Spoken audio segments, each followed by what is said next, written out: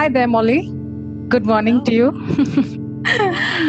Good Or morning. good evening. Oh, good evening for us here. Yes, it's almost 7 o'clock, 7:15 or so. Yes. Anyway, so I just want to introduce myself first. The company I work for. I'm Nadia from zenonco.io and Love Heals Cancer. We guide cancer patients on adopting an integrative oncology treatment approach. We help them find the right balance between mainstream treatment and complementary treatment approaches. And we help patients with our team of oncologists, nutritionists, healthcare experts.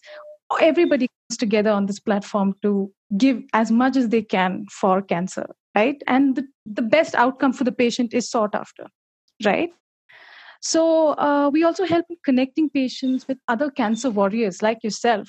I wouldn't even call you a survivor. You're a warrior out there. So who have gone through this journey and address all of their queries, and we would love to hear what they have to say. We would love to hear those inspirational stories, the journeys that y'all have been through, because nothing else would motivate us than to hear it from the horse's mouth. So I'm leaving the podium to you. You can take it further, ma'am. Sure. Yeah, I found the same thing.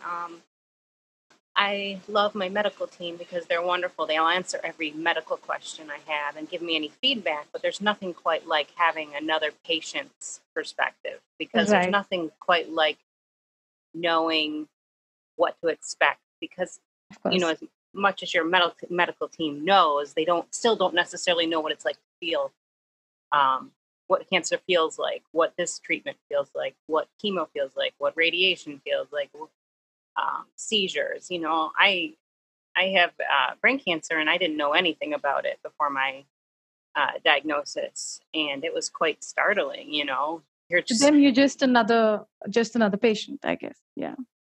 yeah. And I'm lucky because my team is just so interactive. I feel like I have a family which is bizarre because most cancer patients I know don't have that same That is amazing. feeling. It's like for That me, I have a family that I am so lucky to be able to rely on. It's in Henry Ford Hospital in Detroit. Yeah. Yeah, and I love them like family, but you still they can tell you what they know, they can give you some feedback, but they don't know what it's like to actually be in that place. So I got active right away, wanting to know. I went to cancer support meetings at the hospital, but I also got involved with something very similar to, it sounds like what you guys have, which is Immerman Angels. Right. Right. Yeah. And so I quickly got involved, which they matched me with someone approximately my age, same general region of the brain, same type of tumor, because, like I have anaplastic astrocytoma. That's not the same as having ependymoma, and it's not the same as having even glioblastoma. I mean, it's pretty close to a glioblastoma, Yeah, but but it's it's not not it. there yet. It's not it. Yes, Yeah. not yet. Not yet. I like how you put that. Not yet. Soon, maybe. But it's funny how, and from Immerman Angels, I got involved on their board, and then I got involved with Henry Ford's involved with Head for the Cure, those 5K races that support money and support the hospitals that do a lot of research and whatnot. I do those. I support those. I'm a ambassador for that organization, and then I get involved with the Gilda's clubs here, and then I get involved with the NBTS and their trips to Washington D.C. to talk to congressmen, and I got involved with I think the American Brain Tumor Association in Chicago. Right. And you meet so many people. So like I remember getting diagnosed and I didn't know anyone, and then all of a sudden I feel like brain cancer is just the most popular cancer out there, which we all know is not true. It's pretty rare. I But get to what me, you're I feel saying. like there's like 1,000 of those people. Oh, yeah. A billion of those people, but there's really not that many. But I feel like I know everyone. So it's a really cool club, except nobody wants to be in it. Okay, you can say that. Yeah. When I was first diagnosed, though, like I thought, I was healthy, that was the hardest thing. It's a really hard thing. Like, I thought I was one of those jerky people like that thought that, oh, well, you won't get cancer if you're healthy. If you eat right and you exercise, you're not going to get cancer. I thought I was too good to get cancer. I mean, haven't we all been there where life just proves you wrong? It just proves I you didn't wrong. know. There's certain in certain generational groups, like my family, that I'm the youngest in my family by a lot. Like, I was a whoops. My family thought they were done. Their kids were almost off to college. I was not even 1 year old when my sister graduated from high school, was on to college. My oldest sister. I came along. My parents were older. Most people in their generation and older, like, they don't talk about illness. They don't. So I didn't know. There's a stigma. Yeah, they don't talk about it. And I had no idea that I had like a direct family line that had brain tumors, which I know they're saying isn't necessarily like a genetic thing with some exceptions, but they will ask me, and I'm like, well, it turns out I haven't. My dad's mom had a brain tumor. Her sister had a brain tumor. Their nephew had glioblastoma. And we don't know how far back, because I'm sure generations ago, people didn't even know they had brain tumors until they were crashing their car or falling off a bench or something. Yeah. But I had symptoms. They think mine was very slow growing and progressed slowly over time, which allows me to be as chatty as I am. And my brain has made substitutions that is very uncommon. Just because most tumors, like if you have GBM, it's moving fast. So a lot of people who have a tumor in the general region mine was, they're having major aphasia, have struggled talking and finding words, bad memory. I do have a lot of those problems, but they're much more subtle. Yeah. And the aphasia doesn't really show up until I'm overtired. And I find good word substitutions most of the time. But they say it's because it was so slow moving over time that my brain actually moves stuff to the other side of the brain. So my tumor, do you want me to talk about how I was diagnosed? Because I don't know. Please. Sure. Yes, okay. Please. So I'm used to telling everyone. Otherwise I'll ramble. No, you can go all out. You can just go all out. I'm here to listen to you. Awesome. The reason why we're having this conversation is here to listen to you. Awesome. Well, I'll tell you my diagnosis. I feel like that's pretty important too. Yeah. I have a pretty good wheel on that. In making stuff up. In July 2016, I went to the gym. I went to work. I went on my lunch break. I walked to my lunch break. I'd get coffee and I chat with the baristas. And I suddenly felt nauseous, which is weird because I don't feel nauseous I don't get sick very often. So I just felt really weird. And I put my head down like that on the counter. The next thing I know, I'm on the floor. And there's EMS, and I have someone's shirt under my head. Okay. It was weird too, because people were still drinking coffee and chatting, having their meetings right around me, but I'm on the floor with EMS asking me questions. I was really embarrassed. I thought I fainted. I thought I maybe I tend to overcaffeinate myself a lot. And I just figured I was dehydrated and maybe overcaffeinated, and I fainted.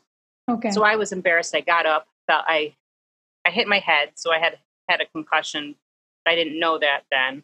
I just knew I wanted to get back to work because I didn't want my office to worry. I was embarrassed. And they're like, nope, you have to go to the hospital. You either had a stroke or a seizure, and we have to have you checked out. And I was like laughing.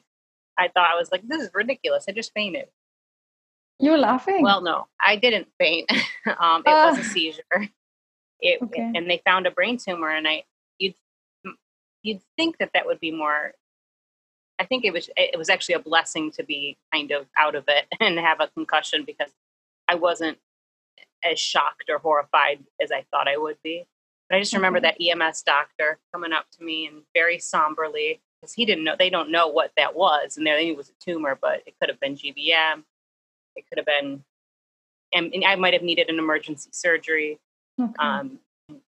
I'm glad I didn't have emergency surgery. It's not the hospital I would have wanted to have my surgery. Not that it's a bad hospital. It's not known for its brain surgery. Yeah. So they were worried that I needed an emergency surgery, but after doing that MRI, they determined it wasn't on anything, pressing. It wasn't doing anything too crazy. I needed a surgery soon, but I didn't need it like that day. So I got to shop around, and then I did a lot of testing because I'm left-handed, and my tumor is in my left temporal lobe, and it's in my deep left temporal lobe too. So and that changes things a little bit more. And I had such a great surgeon. I had a lot of tests. I had some tests that are actually most people I know don't have to get it. Epilepsy patients get the WADA test. I know, and I had that test. I only know one other person who's had a WADA. I thought it was fun. I would do it again if it weren't, such a high risk for stroke. I would do it again because they shut off one side of your brain, ask you questions. They shut off the other side of the brain, ask you questions. And I had a good old time. I thought that was fun. I had neuropsych exams. I was hoping they'd find out I was like a secret genius, but because they do your IQ, I'm not. They were very excited to tell me before my craniotomy, and then last year I had it done again just out of curiosity because I wanted to know how my brain has changed. And I still have a perfectly average IQ, and they were excited to tell me that. I was sad, but I guess I should be happy. But so that was July 2016 when I found out I had a brain tumor, and I had brain surgery. I had my craniotomy in October 2016. So I had some time. I had a great surgeon in Detroit. She's amazing. And you don't hear a lot about female surgeons. It's a big deal. She is amazing. The temporal lobe is her specialty. She deals a lot with epilepsy patients too. Rightly fell into her arms. I just love her. She was amazing, and she's great. And my surgery went really well. I recovered really quickly. But they don't tell you because they don't know immediately. So they take this, they removed as much as possible. Obviously, with brain tumors, they can't remove, with brain cancer and specifically tumors, yes, but most of the time, I think. But cancer, with mine, it has tendrils, so they can't just swoop it all out. They can say we got most of it and 99%, but with mine, it wasn't even like that. It was probably close to that, second best, because I didn't want to lose all my speech, and I didn't want to lose my memory. You don't want to dig. Nobody wants that. Nobody wants best quality of life. That's what you want. Exactly. So it was a successful surgery. I healed really well. She told me, I remember her telling me right after surgery, she's like, you're going to have it's weird they would even know this. She's like, you're going to have the problem with names. And she warned me, and I just thought that was crazy. I can't remember any new names right away. They have to become long-term memory before I can remember a name. Okay. Or if I've gone too long without using a name or remembering a name, even if it's someone I've known since birth, I won't remember it. Yeah. So it was about 10 to 12 or days later, maybe it was 2 weeks. I don't know. I was hoping I would know right away. I thought I didn't understand. And I think it's pretty common to not understand that, a glioma is not specific. I knew I had a glioma. I'm like, oh, I'm going to be fine. I'm sure it's a benign. I just assumed it was a benign tumor because surely cancer is really bad and you'd know it. I was diagnosed with anaplastic astrocytoma, which is a grade 3, or a junior glioblastoma. I always call it a junior glioblastoma because people have at least heard of a glioblastoma most of the time. And the funny thing is, my whole life I was a hypochondriac.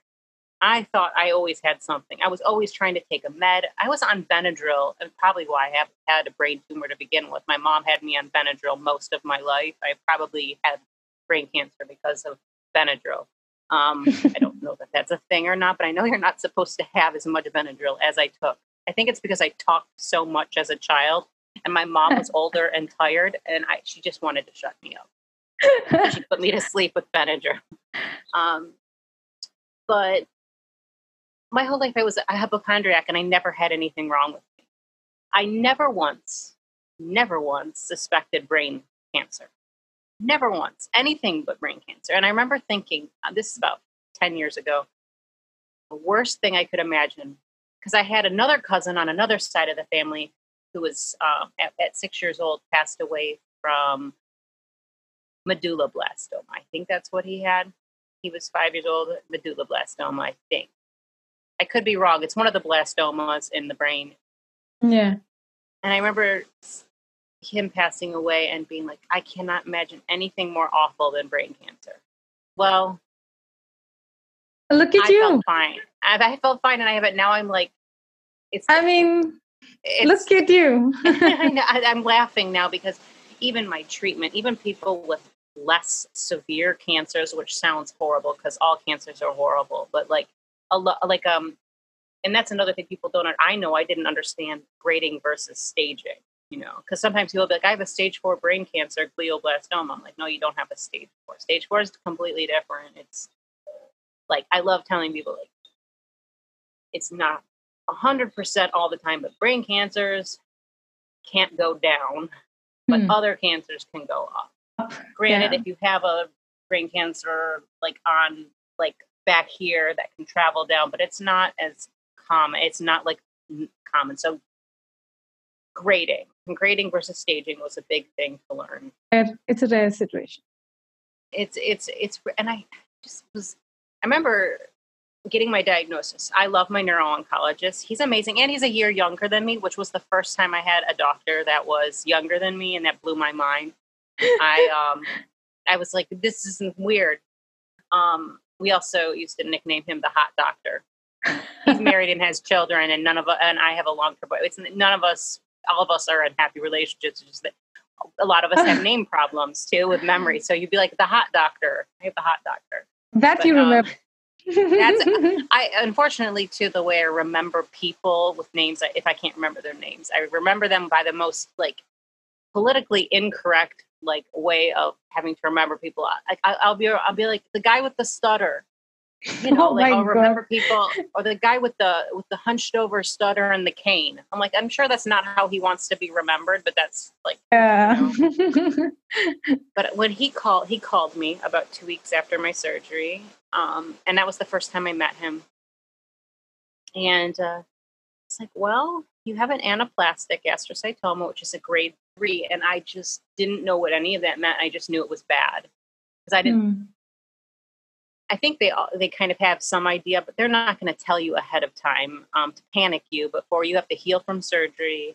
I know you probably will heal better if you just don't have that extra anxiety and worry. So, like, if you think you're going to be fine and you'll do well with your surgery, But I think the mind plays a very important role. Yeah, so they didn't want to tell you and plus they don't want to be wrong. What if they tell you, oh, we think you have a really low grade tumor, and we think we'll be able to get it all, and if they tell you all that stuff right away, and then they find out, oh boy, it's GBM, and we're sorry for telling you. Yeah, we gave our wrong information. You don't want to get someone's hopes up or hopes down in advance.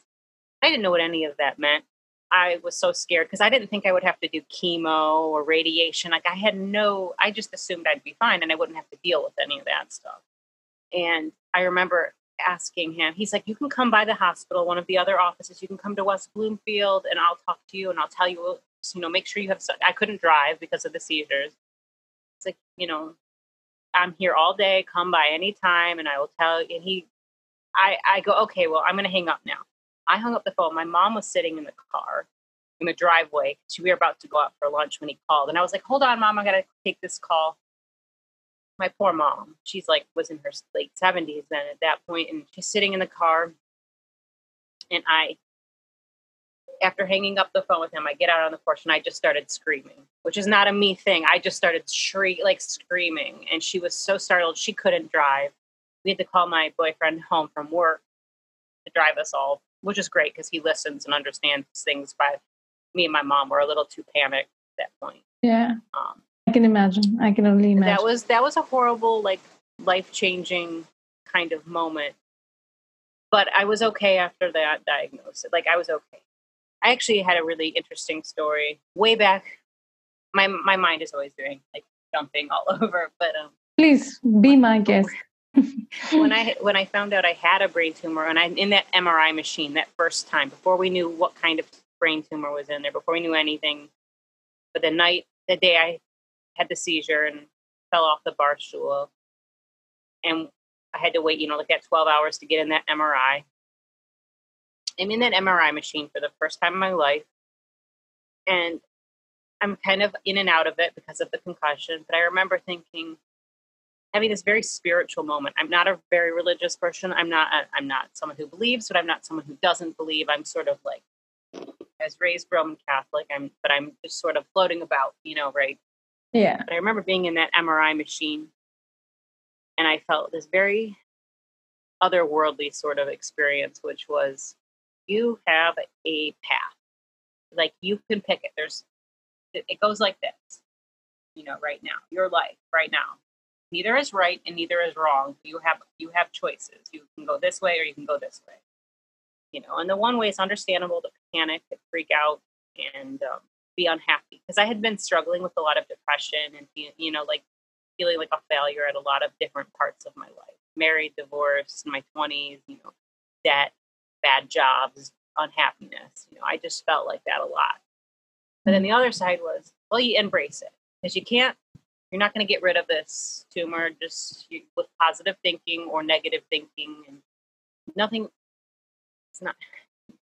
You're going to have to deal with this regardless. But you do have a choice. You can choose to embrace it and move with it and make it yours. Like, it's really time for you to, like, choose how you're going to take your life. And take it as it comes. Take it as it comes. Yeah. One day at a time. Embrace it. It's weird to embrace a cancer. Like, that sounds stupid, but it's like, it's in me. We might as well be buddies if we have to deal with each other. I mean, I don't want to be its friend, but I mean, it's a roommate anyway. It lives in there. Yeah. So it's a nice way to think about it. I chose that route. Yeah. And I very consciously chose that, which doesn't mean it was an easy choice from there on out. Like, that moment screaming on the porch. I had a moment where you're like, okay, so after that moment, after that diagnosis, the neuro-oncologist, he totally, like, helped so much. Like, he answered questions, he calmed me down. I didn't feel like I was at death's door right that minute, I'm someone who's always conscious of understanding that death is a part of life. I've always been like that. I was a weird little kid that was always into, like, stories, near-death experiences, and people who would, like, have their heart stop and come back. Like, I always just thought that was interesting as a kid. But even now, I'm like, okay, well, for me to be okay with my diagnosis means understanding that death is a thing that's going to happen, not necessarily from cancer, but at some point in everyone's life, it's something we're all going to do. So yeah, I just get myself at peace with that. And but I never felt like, after talking to my neuro-oncologist, I had a lot of hope and a lot of, like, oh, like, I remember sometimes I'll tell people with a different grading of a tumor, like an oligodendroglioma, they'll be like, well, you have, like, the good one. And I'm like, oh, okay, like monsters. And then their mind is like, mine is well, yours isn't the best one, and it's not the worst one. It's kind of in the middle. And I'm like, well, it really, over time, it's sort of, you find out that grading and isn't really as important sometimes as location and operability and very general health, age. It sometimes doesn't even matter. Like, some people will have a benign tumor in their brain. They're in a wheelchair, and I feel so. I'm like, it just doesn't seem fair. It's like it doesn't. It just does, and then you realize that life isn't fair anyway, and learning how to just be okay with you didn't deserve this, but it doesn't mean you can't roll with it either. I don't know. I had no purpose until I had brain cancer, and now I have all this purpose in the world. So it's hard to be. I'm lucky I feel fine, because a lot of people are like, "Oh, well, are you healed? Are you all better?" I'm like, no. That's the hard thing to tell people is. So the brain is so interesting. Look at you. Yeah, like I'm doing great. Yeah, you do. You look at your attitude. Look at the way you just smiled at me, and the positivity just came through. I was looking at you, and I'm like, oh my God, she's so full of positivity already. I was looking at like, okay, I went through your pictures on Facebook, and I was like, okay, so this is the person I'm going to be interviewing. Okay, and then I see you, and then you're smiling. That's the weirdest thing. It's hard, and it's been taking things in perspective has really changed for me. Like, which is not to say I have bad days a lot, and I'm a grumpy person. I'm whiny. I'm the baby. I'm a spoiled brat. Like I'm still a grown child. I'm like, I'll be 40 next month, and yet I feel like I'm about 22 years old. I still try to talk to my nieces and my nephew in college. Like, I think that I'm closer in age to them than their parents. And that's not true. But emotionally, I feel like I'm still at that level, like where I'm still a kid. I get what you're saying. But I've had a lot of like bad stuff happen. And after my diagnosis, less than a year later, my mom was diagnosed with pancreatic cancer. And then she passed away. And then her sister, shortly after my mom was diagnosed with pancreatic cancer, her sister was diagnosed with pancreatic cancer, my aunt. They both passed away within... My aunt qualified for the Whipple, which was a successful surgery, but once you get to a certain age and maybe your health isn't so great, I don't know that I would... I mean, that's a whole nother topic for a whole nother day, but sometimes, and here, I think in the US too, we're just so eager to want to like try to fix, and it's like sometimes just accepting and like making that choice without think more about that quality of life. But some people will do great with that Whipple. I know a lot of people actually who do. Younger people who tend to do pretty well with it. It's just losing. I mean, my mom was the person I was closest to in my family, and she was always taking care of me and always sort of like the person I looked up to or asked for advice, needed help with. And suddenly we're sick together. So she was doing chemo, I was doing chemo. You're at the same hospital. She lost a lot of weight. I got really heavy from all the steroids I was on. So we had some funny pictures. Both were going through it. And, we talked a lot about, what comes next. It was an interesting time. It just seemed like a lot of bad stuff. If you look at things from the wrong or from a different perspective, it was a devastating time. Yeah. But I don't choose to look at it like that. We're all. I don't know. I mean, she's. If you ask me, I'll say she's raised you up that way. She did. She was always quirky, and she was okay. Like I remember as a small child, maybe 9 or 10 years old, I used to ride my bicycle everywhere, and I loved reading. I was a big dork.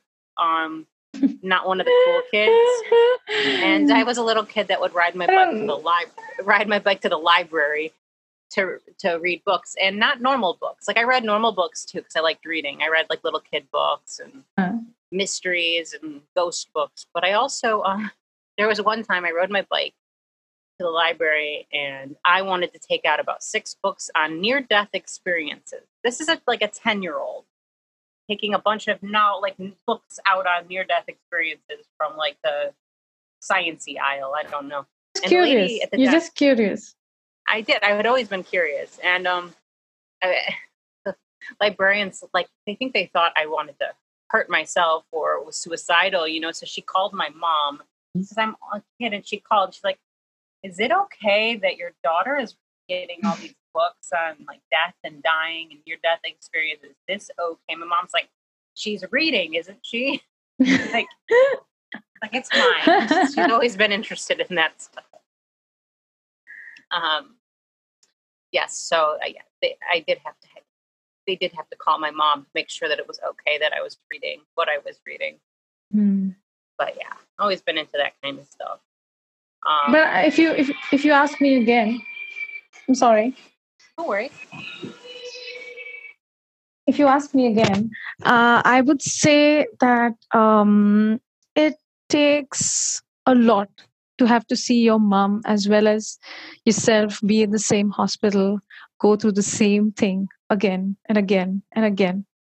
And well, the weird thing is that at that moment, I was like, I knew that knowing what I know now, right, she was scared for the first time in her life. She would never admit it, but she also knew that she felt terrible. She used to be the person who could listen at the doctor's office and used to be the one with the questions. And I think she was even at nursing school or wanted to be in nursing school in the 60s, the 1960s. And she didn't because she had family and my dad and whatnot. But she was always the person who was like on top of things, taking notes. But at that part of her life, she was just starting, she's getting up in age and her health was failing and she didn't really want to know.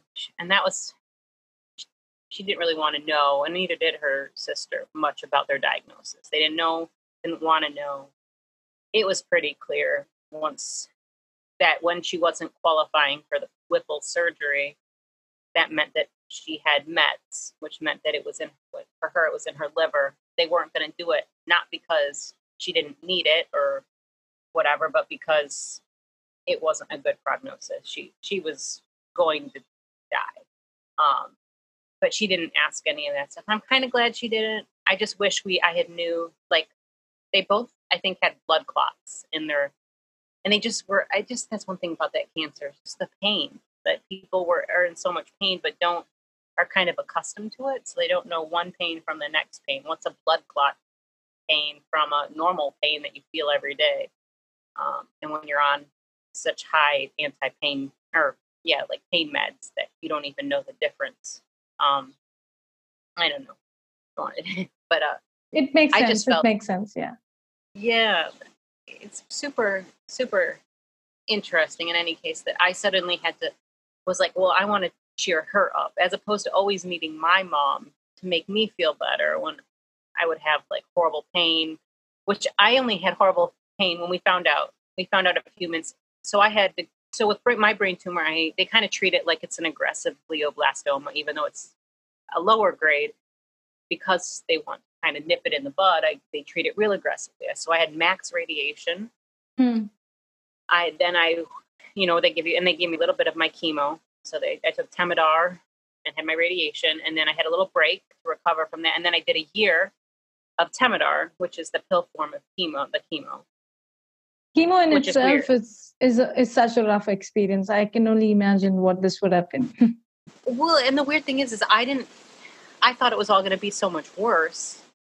And it really, I thought the radiation ultimately probably made me feel the worst short term. Yeah. And then the chemo over the course of a year. It's funny because it's not just that first dose, and it's not for me, it was 5 days every month. 5 days every month of these chemos, and it took me a few months to even realize that you don't feel the pain, you don't feel icky right away. It would be on the day after I was done with my chemo that I would feel the worst, those 2 or 3 days after. But it turned out I was allergic to it. So I actually had to go, but I didn't know that. You were allergic to? The Temodar, the temozolomide, so a few months in, I used to go to my mom's house and leave our house here, and because I just needed someone to kind of take care of me, because I would feel I felt really when I would take the pills, I would be in so much pain for just maybe 10 minutes. It would be in excruciating pain, which I'm not used to pain. I'm a big baby anyway, but it would be such excruciating pain where my mom would just kind of hold on to me for 10, I could be standing, it'd be fine, but just be excruciating. And then it would go away. And then I would have a fever, but it would go away. And then I would have chills and it would go away. But it would be I'd bundle myself up, and then kind of if you have a fever or a flu, and then you throw all your clothes off. That would be me for the first day, and then I'd be fine. But I just thought that was what everybody went through. I didn't expect chemo to be, and it wasn't that bad, because it was quick, that feeling. But then by the third or fourth month, I love these apps we have here now, which the MyChart app, where I can talk to my doctors, I can send them emails, ask questions, see my temperature, see all this stuff, whatever. see my brain, see like anything. Like I can just look at it. But I remember that's how I would talk to my nurses. And I remember laughing. I go, look, I found a hive on my arm. It looks like a heart. And I took a picture of the heart on my like arm and I sent it to them. They're like, that's not normal. When did this show up? I'm like, oh, like the day after, chemo. She's like, okay, how long have you been getting this? I'm like, she's like, did you take Benadryl? Did it help? I'm like, no, I took Benadryl. Like I took Benadryl after they told me to. They're like, do you have a temperature? I'm like, no. But it turned out I did have an allergy to the chemo. So I had to do a new protocol, which I still took the chemo, but I had to do a slow dosing and very rare. Most people don't have to do that. I don't think, what do I know? It might have been fine over time, but I had to do it. So my protocol was a little different than your normal Astro 3 Temodar person. Okay. But it was still the same chemo. I just had so the first 3 days of every cycle from there on out, I would go to the hospital like every other cancer patient, and I would take I still didn't get it like injected like other cancer patients, but I just I'd be the first one in the cancer ward, the last one out, because I'd be there for like 8 hours, and they would every half hour I'd get a little more. Okay. They put a drop on my tongue, and then a half hour later, 2 drops on my tongue, half hour later, 3 drops on my drug, then a half an hour later, a tablespoon, half an hour later, half a it cup, just kept it kept on going like that, as opposed to just taking the 2 pills. I straight would away. Yeah. They would just slow dose it, and then by the 4th day, I could just take the pills. And then for the last few months, I was able to. I still had to slow dose it, but it was in pill format. So I would take 1 pill at 8 in the morning, 1 pill at 8:30, and then I would do that till about 1 p.m. or something like that. I don't remember, but it was just. But I didn't feel that bad. But compared to what my mom was going through, I would try to have to be brave for her. You know what I mean? Like, oh yeah, chemo, that's no fun, but it isn't. But it wasn't as bad as I felt like what she was going through. I understand. I really do. It made me have to be a little bit braver and have to be a bit of a grown up for the first time in my life. And from then on out, I again, you could look at it as the worst couple years of your life, or all these people I get to meet and help, which I never got to do before. I didn't have exactly just like a lost animal. That's what I felt like. I have a great boyfriend. I've had him for over 10 years now. But wow. But I still didn't like my job, which is her family business. I worked at it. I just didn't like it. Working for your own father is difficult anyway. Everyone thinks there's some kind of great benefit to working for your father. Like, oh, you must get such great vacation time and great pay. No, you get minimum wage. You don't get vacation time. He goes and you're in charge.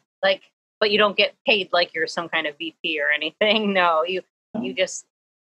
Oh, and if you take a day off, you get your dad going, well, why? But it's an optical business. Yeah. Selling lenses. It's not my dream come true. And I just fell into it after my own life disasters in my 20s. So I just slid into it. I used to live in Los Angeles. I used to kind of try to do things I love, but various bad choices led me back home. Which is better. I'm happy here now. Yeah. Oh, that's my neighbor. Never mind. I thought it was my boyfriend saying, you're talking too loud. But I love the fact that you come back home and you're building up your life in such a different way. It's such an inspiration. Because if you ask me, you've been going through this journey. You've been doing whatever you have to do. You had a certain lifestyle before it. You had a certain lifestyle while going through it. And now you're having a certain lifestyle after it. I'm much I constantly try to remind myself that, and people sometimes get a little uncomfortable, and that's okay. I'm okay with that. I love when people ask me questions about diagnosis, but I will tell them, we expect it to return. It will return. I can hope that it won't, but I don't even pray. I don't pray to God to cure me, because that would be just to me, that's unfair for all the other millions of people who have it. Just Right. help me get through this. Help me do the best I can and be brave and be strong and help people. But I don't think I remember people I would be involved in various give talks or whatever in various groups, and some people come up, I'm praying for you, and I'm like, thank you, like, I feel like I mean, that's their way of being gracious towards you. And I remember telling, like, like, I feel like it's all right that this happened to me and not someone else. I'm okay. I'm kind of grateful because I'm happier now. Just coming to that. I was just coming towards gratitude, and there you brought it. You just brought it. I'm happy because I feel well. It's easy right now because I feel well. I'm actually lifting heavier weights now than I was before my diagnosis. I am because of the location in my brain. That's what a lot of people have a hard time with. Is brains are weird. They're interesting. Every just by an inch can make a world of difference. Here, there, everywhere. Yeah. My physical mobility is not at all. Like I was training for a half marathon during my chemo. Wow. I was doing a half marathon and I decided not to run it because I'm in Metro Detroit. The race was in, I think, October. It's October they usually do it. And it was cold and rainy. And I'm like, I was not feeling super either. So I was like, maybe not the best day to run. So I didn't run it, but I had been training. Okay. So I even now, like we're all kind of stuck at home because of the COVID. Yeah. Same which here. Is same fine. Here. I don't lock myself in the house. I still go on long walks. I remember being a bit of a snob, thinking it doesn't count if I'm walking. I have to run it. Well, guess what? I'm in better shape now and going on long walks than I was running. I completely understand because I'm a runner myself. So, and even now, but the thing is because I'm so active, I do high intensity interval training with boot camp classes. I don't do it as much because I like lifting and, doing a lot of strength training. Yeah. And I didn't realize I could do a lot of that from my own basement. My boyfriend just sent me a note, so I'm reading it. He's telling me about the dog's butt. So that one dog is licking the other dog's butt. So I have to deal with that. But other than he is also a dog person. He is, and he's working at home, which is interesting. But we're all, everything's changing right now for everyone, and I feel like as a cancer patient, it's kind of my responsibility right now to kind of realize that a lot of people are kind of coming into this hard change of wait, what? Everyone wants everything to go back to normal, and it's I don't think things are ever going to be normal for you in the same way they were before again, and that's okay. And that's a hard thing for people. It's okay. We always have to change and evolve with time anyway. So that's kind of where I am even with COVID. Yeah, the COVID just catalyzed the whole thing, if you ask me. Yeah. And it's people just want to get angry and blame everyone and it's silly. It's there's always going to be something coming along. I mean, and I can see myself been panicking too, but it's you still got to live your life. Just be cautious and do what you can to take care of yourself and be healthy. But as a cancer patient, when you had, my lymphocytes would always get really low to the point where I would have a delay in my chemo. And so, you don't really want you to go out in crowds or being around because you're susceptible. But I still went out and did things. I still would meet up a friend for coffee. Just got to be more careful than your average person. So it's interesting. And it's really how your family has supported you in every way. I mean, the caregivers, not just at the hospital, but at home. That's the support system is just 100%. I would say my sisters live on the West Coast, so they would fly in every now and then. They weren't there for my surgery. My mom was there. My dad worked. He's a little bit more which is weird because you always want to think that men are the strongest, but yeah, they handle things differently. My boyfriend was amazing, and he still is. He knows more about some things than he'll go to my doctor's appointment and memorize things, whereas I don't. I'll think I heard something. He's like, no, that's not. But my dad isn't. They're supportive in their own ways. Like my family can't. They had their own kids on the West Coast. They would fly out when they could. Yeah. They're supportive in their own ways. One of my sisters is really into holistic dieting and holistic foods, but she got into that because I think it's that feeling of being out of control with my health, my mom's health, my aunt's health, and watching this whole thing happen. So people were try to cope in their own way, so control what they can. So she's more into like holistic things. So I'm always like, hey, what's this? What do you think? Turmeric or this? And she's like, turmeric for X, Y, and Z. I mean, I wouldn't use it as an alternative to my treatment, but in addition to, what do you think this entire journey has taught you? Like, how much has it changed your life? That we know, but what are the lessons you're going to take from it? What would you like? The lessons I would take away from this is, don't live your life right now and enjoy it. Love it. Even if it's easy for me to say when things are good, but even when things are bad. So one thing I started doing, which is weird because I was raised Roman Catholic, but I'm not particularly religious, but I do believe in something, and I believe it's something bigger than me. Only because I feel it. And I just started saying every night, starting from my diagnosis on, I would just say, even if it was a bad day, I'd say, thank you, God, for today. Thank you for today. Okay. And I would just say that every single night. And I still do it now. Yeah. And even on the days even on the day my mom died, it becomes a part of me, and it's just how I go with my thinking. That's the way you cope. That's what I would say. It's the way it's the way I cope, but it also seems to help in a really deep way. I still have negative feelings. I still am scared all the time. I'm terrified of my expected reoccurrence, but I'm also okay, feel it. Feel the feeling. You're feeling the feeling. Feeling it. But then after a while of this practice, you realize, well, okay, I'm feeling all the feeling. What am I going to do with this now? There's no point. I'm feeling it. I felt it. It's time to just do something else. And it's helped me a lot.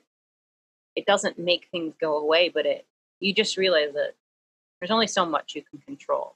So there's only so much you can control. Yeah. You can only control this immediate you, Yeah. So if you're in charge of that, there's so many people who can go through so much and come on. I'm never going to be a rock star or a hero in any other way, but I'm if there's one small thing I can be a rock star, or be a superhero, I'm going to try to do it with this, you can help. Definitely being that. You're definitely being that, because with the way you're going to inspire people with your journey, it's just, I don't know, so many people are going to you're not just going through it. You've gone through it, you've seen the other side, and now you're doing something with it. So that's hard not to look at it as a gift in a really kind of weird way. And that's kind of how I've taken the thing. I'm lucky because a lot of people can't. And so I do I have to say, because a lot of people can't who have what I have. Okay. Due to location, they have other deficits. They have other things that aren't problems, But for the most part, I'm choosing to look at it as a gift because I can, and I'll roll with it. And I'm meeting so many awesome people. It's hard. I feel I have a whole thing of friends and new people. Hey, I just met you today, and that's awesome. I love it. Yeah. And the positivity is it's just contagious. Let me just say that. Oh, your positivity, that makes me happy. Is very contagious. Your smile, especially. I must say that. Yeah. Just wanted to know, how was your first reaction when you got that report back saying that you were, not cancer free, but still stable. Yeah. That is the word. I have been stable ever since. I don't know when they decide you're stable. Like, is it after the radiation, after the surgery, or after? But I have been stable. There's no changes visible at this time. It could happen at any time. They might see a little new flare. But I went from going every 3 months to get an MRI to now I'm extended to every 4 months, and I think from that I'll go to every 6 months. And it's weird too, like having been kind of a bad athlete, but an athlete just the same. I played ice hockey and I played all the high school sports. I was good at tennis as a kid, but like always a little chunky. So, like always had that issue. Okay. But like I had symptoms going back to probably when I was in college still. Like that's how slow moving. It might have even been there benign before that, but we really don't know. But I do know now what a seizure is not like in movies. In movies, you see a seizure and people are like doing that, shaking. No. I mean, that can happen grand mal seizures, but I know for a fact now that I had a seizure in 2006. I know that I had a seizure in 2007. I had double vision for a hot minute in about 2009. Okay. I had major mood problems, like in personality kind of issues going on all during time from my college years in my early 20s. And then it would go be fine, but then there would be depression again. And I just thought it was deep, like being like, oh, I'm just going through hard times. Or it was just this breakup or that breakup. It's an experience, I feel. Such an experience. It's really interesting. And I feel like if anyone ever is like randomly, I never fainted in my life. That I was fainting suddenly a lot in my mid to late 20s for like no reason. I mean, what would your words of wisdom? I was always like trying to take some kind of diet pill or caffeine pills because, I always wanted to be leaner, without actually having to do the workout. My diet. I just wanted to not be hungry. And I didn't work out as much in my 20s as I did in my 30s. And I just assumed it was always that kind of thing. I remember I work in optical. That's the crazy thing. And I remember I was driving because I used to be on the road for work as kind of like a salesperson, and laughing, calling my ophthalmologist, laughing because I go, I have double vision. He's like, you need to come in here. That is not normal. He goes, that could be a brain tumor. I laughed at him. He actually said that? Yeah, he told me it could be a brain tumor. And I go, oh, well, I'm feeling better now. When's your, can I come see you next week? And by then my symptom was gone.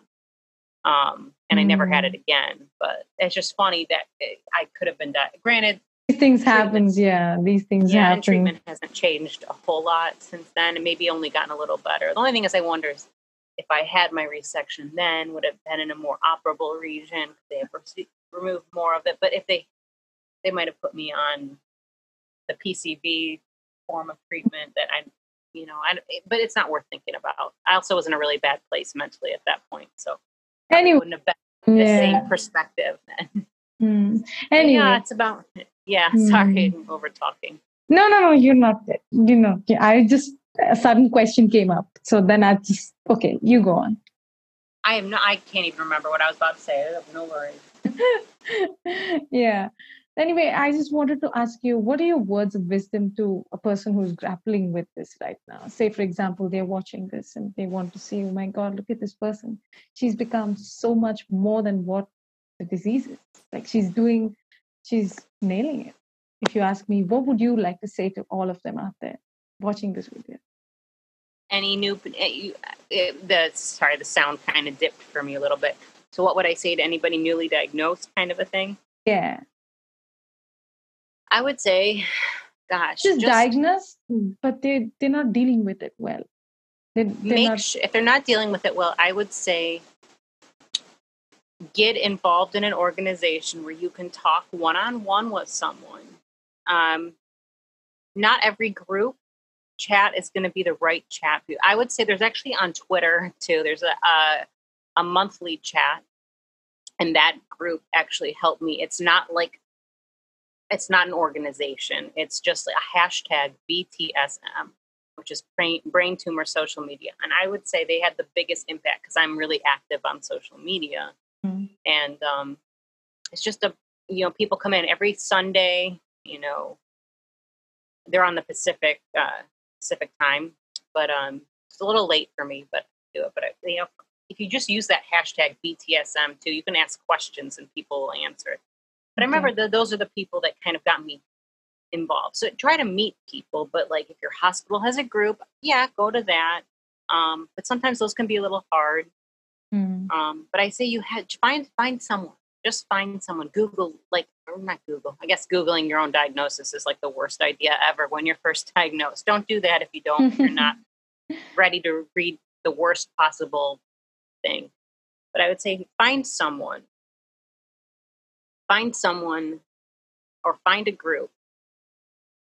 No matter what kind of group, like sounds like your group too. I don't know, or the Immerman Angels. Just find a group where you could interact with someone who's been where you are. Yeah, and that makes all the difference, doesn't it? It really makes all the difference because from there on out, they can help you find more people. You don't feel alone. Not feeling alone is probably big because you're not alone. Even if when you have a rare cancer, you are not alone. No, you're not. Thank you so much for this. I mean, it's been such a great pleasure talking to you. And again, that smile is contagious, I must say. Thank you. You made me so happy watching your smile, too. Thank you so much. It's been an honor. It really has been an honor. Let me say that. Yeah. Well, let me shoot me an email. You guys can shoot me an email or if you have any other questions or you need anything else, just give me a holler. Yes, I will do that. It's been a pleasure. Let me just say that first. And what you do, what you've been through, it is so inspiring for me. And I must say, the people who are going to watch this are going to be like, no, I want to be like her. I want to be like her. And people can, even anyone who might watch this can feel free to message me or contact me on Facebook or Twitter, whatever, if they can find me. Pretty soon with all of that. I will be sending you a mail pretty soon. Thank you so much, Molly. Thank you so much. Have a good one. Take care. Stay safe. Bye-bye. Bye-bye. Bye. Yes.